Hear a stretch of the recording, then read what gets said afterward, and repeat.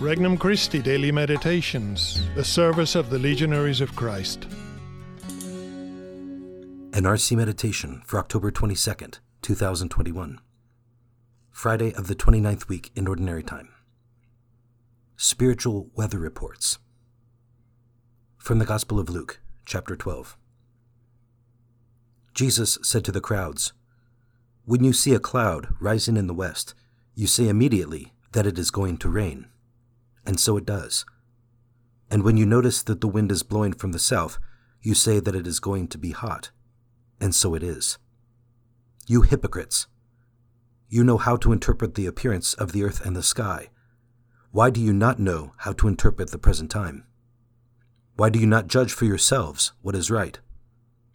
If you are to go with your opponent before a magistrate, make an effort to settle the matter on the way. Otherwise, your opponent will turn you over to the judge, and the judge hand you over to the constable, and the constable throw you into prison. I say to you, you will not be released until you have paid the last penny." Introductory Prayer. Lord, I believe that you are here with me. I have come to honor and adore you. Your love sustains me. I want to love you more in return. Petition. Lord, allow me to comprehend your providence more deeply. First reflection. Seeing signs. Jesus expresses some indignation with the spiritual obtuseness of his listeners. In other words, they don't get it. When it comes to earthly matters, they can put two and two together in an almost infallible manner. A dim dullness, however, has the upper hand when the spiritual realm is broached. Why? Possibly because they were not bothering to ponder what the signs of Jesus' presence, miracles, and words really meant. They remained on the superficial level without plumbing the depths. Superficiality inhibits our own spiritual progress as well.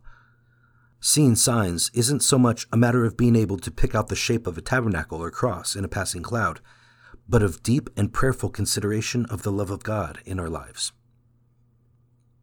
Second reflection. God's presence.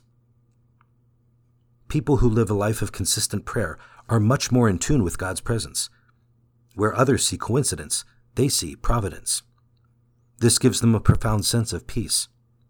They know that God is in charge and that they don't have to figure out everything for themselves. The world doesn't rest on their shoulders, but on God's. So instead of complaining or worrying, they live in an atmosphere of trust and acceptance. Third reflection. Paying attention. God's providence guides all things. We know this through faith, and sometimes he sends a sign to say, "Yes, I'm indeed here." Once a priest was driving down the road, and his thoughts were taken up with a difficulty he was having with a particular person. "How should I handle this?" he asked himself. A car pulled out in front of him. The license plate read Caritas, which is Latin for charity. Was it just a coincidence?